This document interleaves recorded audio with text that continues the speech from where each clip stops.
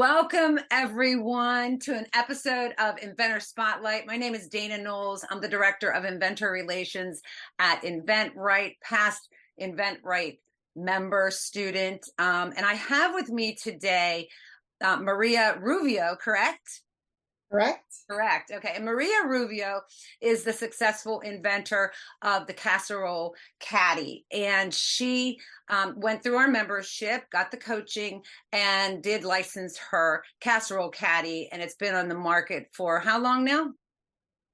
5 years almost. 5 years. Yeah. Kind of the same time I licensed my shower caddy. So this isn't the caddy show, but it's just ironic. So, but what we're going to talk about in these episodes is we're going to talk about a little bit about what it was like prior to InventRight. What happened that you decided to become an InventRight member? And then how do you feel about the licensing at this, licensing, what your thought process was before coming into InventRight and then after. But my first question is, we want to know a little bit more about you. What do you do? What's your lifestyle like? How busy are you? How long have you been inventing? Give us a little bit of a background. Okay. So when I first started my journey to be a product developer, inventor, I was a mom with two children that were about to get married. I had a very busy lifestyle at that point, and still have that full-time job working in a big corporation as an executive assistant for high-level executives. So I was very, very busy, but I had this this passion to put a product out on the market, and I started looking at licensing ideas. It's kind of a blessing and a curse, right? At the same time, At the same, exactly, Dana. Yeah. Exactly. I always say it's a blessing and a curse. So we're going to talk about pre-InventRight. This is what we're going to focus on for the first couple minutes here. We had mentioned earlier, we've known each other for quite a while. When you're in InventRight, we become friends, but you had told me about a product idea, and I have my notes here, that you tried to take to the market. I think it was your first or second idea was something for a milk drink. Yes. Can you talk about that journey? And we really want to know what you did wrong. Okay. So the way I got started with that was I entered a contest, at Staples contest, and my idea won top 10 out of 1,000 entries. But ironically, it got beat by another InventRight student at that time, who invented the word lock. Yeah. And yeah. He won a $25,000 prize and a licensing agreement with Staples. Okay. But so that was my motivation to enter. What did you win?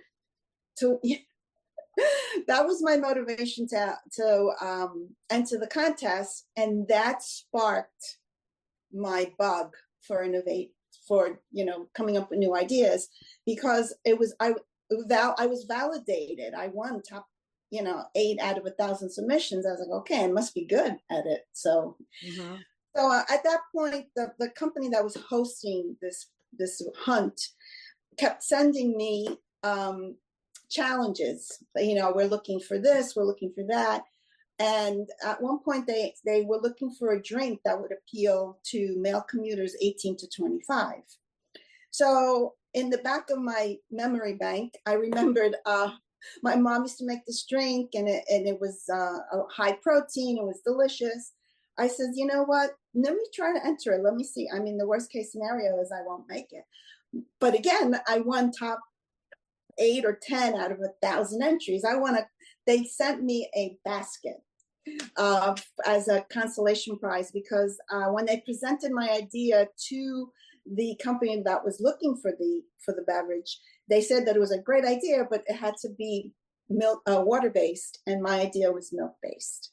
So how I'm going to just jump in real quick because you submitted your idea to these companies, whether it was Staples or whatever. How far along were you in the process? Because you can't just like submit an idea in words. You have to have something to submit to them. So what were you It submitting? was it was at this point, I just needed to give them some background about the idea, um, why I felt it was going to be the next big hit as a beverage, Mm-hmm. and some marketing ideas. And it was just one sheet. It was pre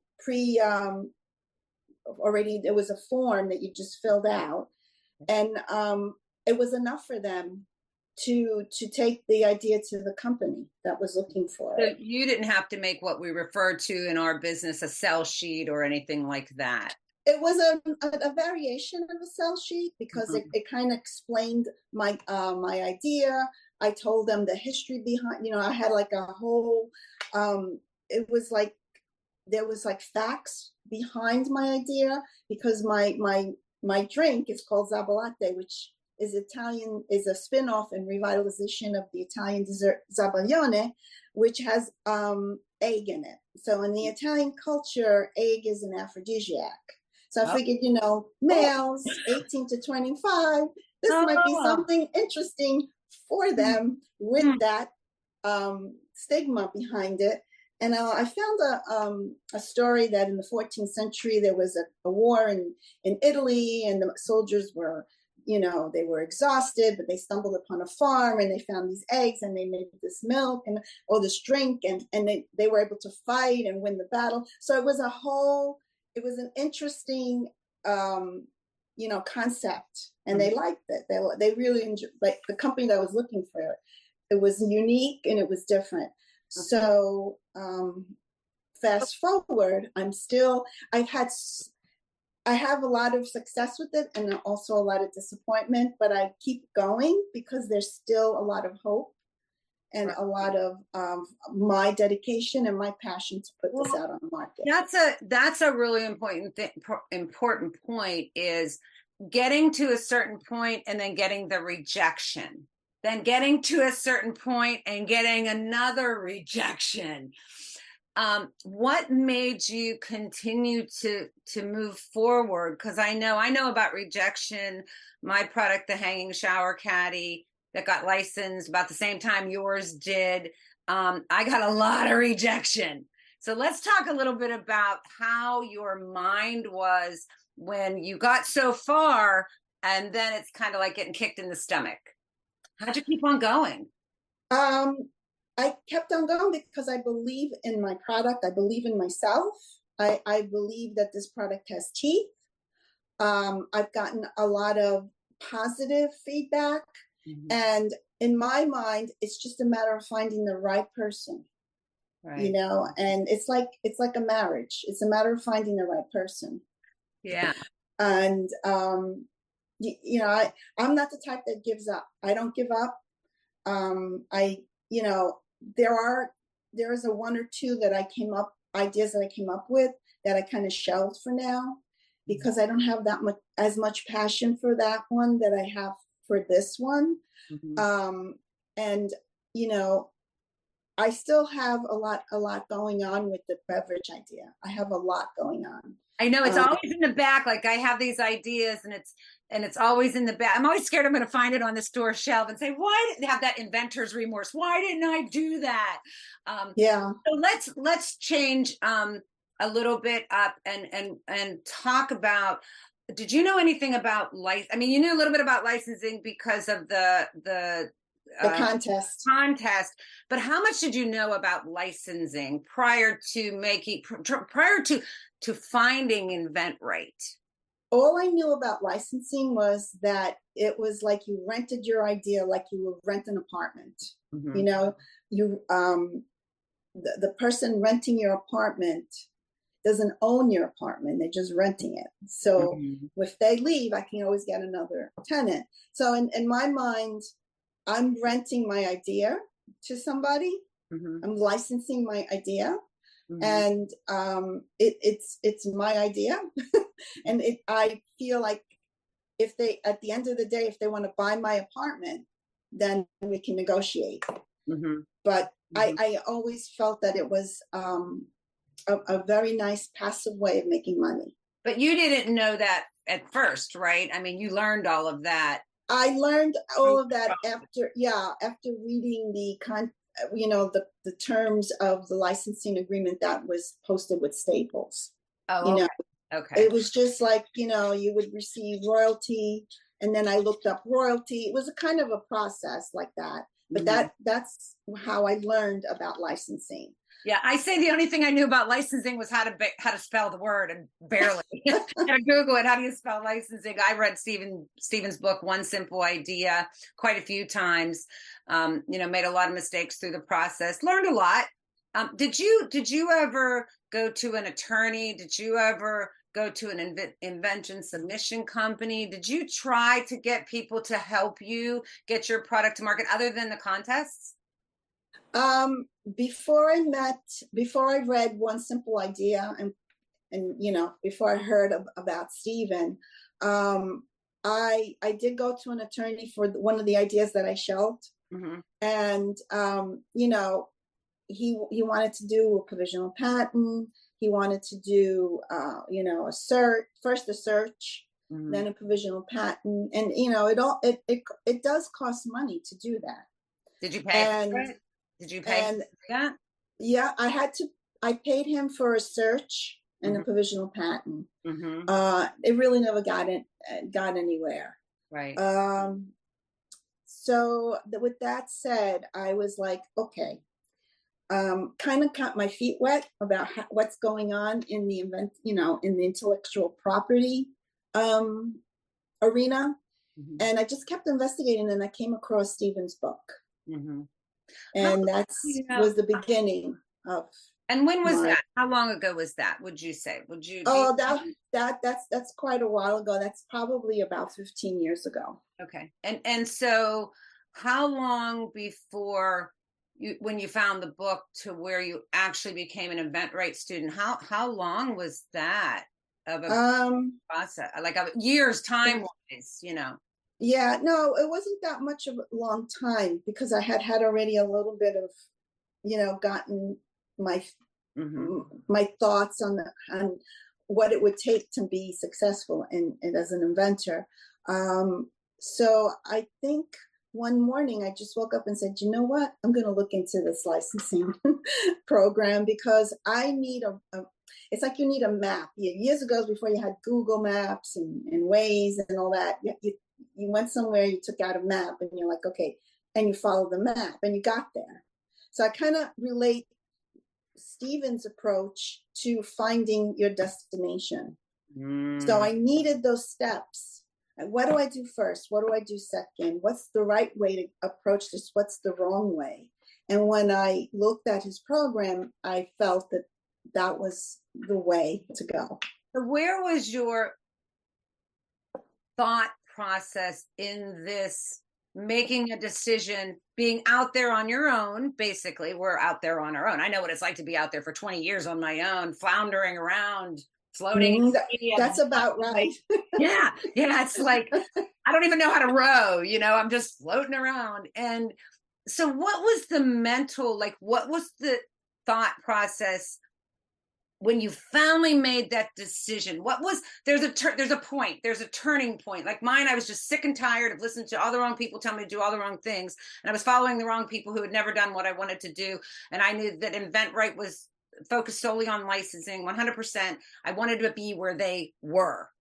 And that was the process. What was your, when you finally decided, I'm doing it?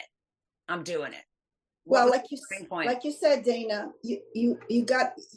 I'm saying to myself, he's already done it, so he knows all the hiccups, mm-hmm. and he has this knowledge that was rare.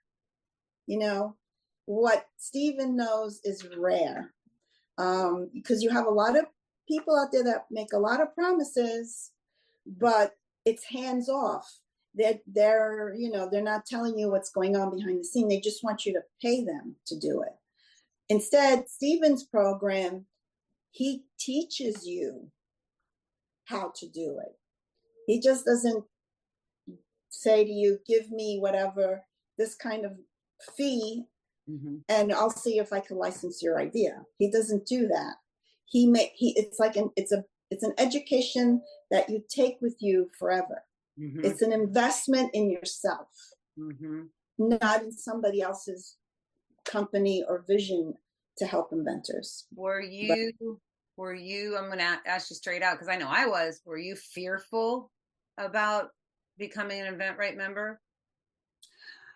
no, not at all. I was very encouraged and very, very positive and very like, oh, I'm really going to get somewhere now, because Mm-hmm. I felt that I had a lot of confidence in Stephen, and he was always in the beginning, and I haven't been in touch with him lately, but in the beginning, he would always answer my phone call or answer my email or get someone to answer my question. He's hands-on, and he was always there for me. He was always very honest too. He would say, and he said this to me from the very beginning. He goes, Maria, the food industry is very difficult. I'm not saying that it's impossible, completely impossible, but it's very improbable.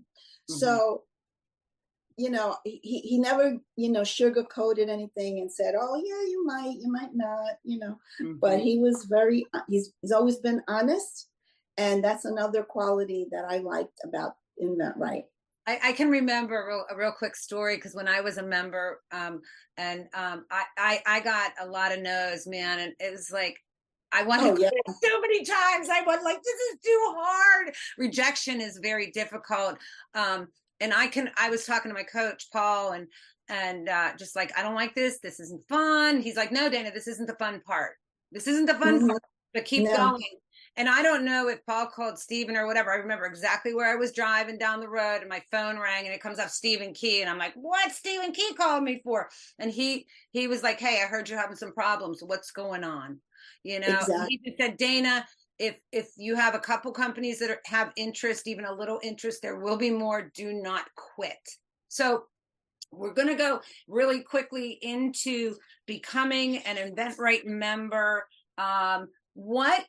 What is it like now that you went through our membership? You had the personal coaching, you had all the other features that Eventbrite, the educational features Eventbrite offers. You've successfully went through the process from I got an idea in my head, I signed a contract, seeing your product on the market.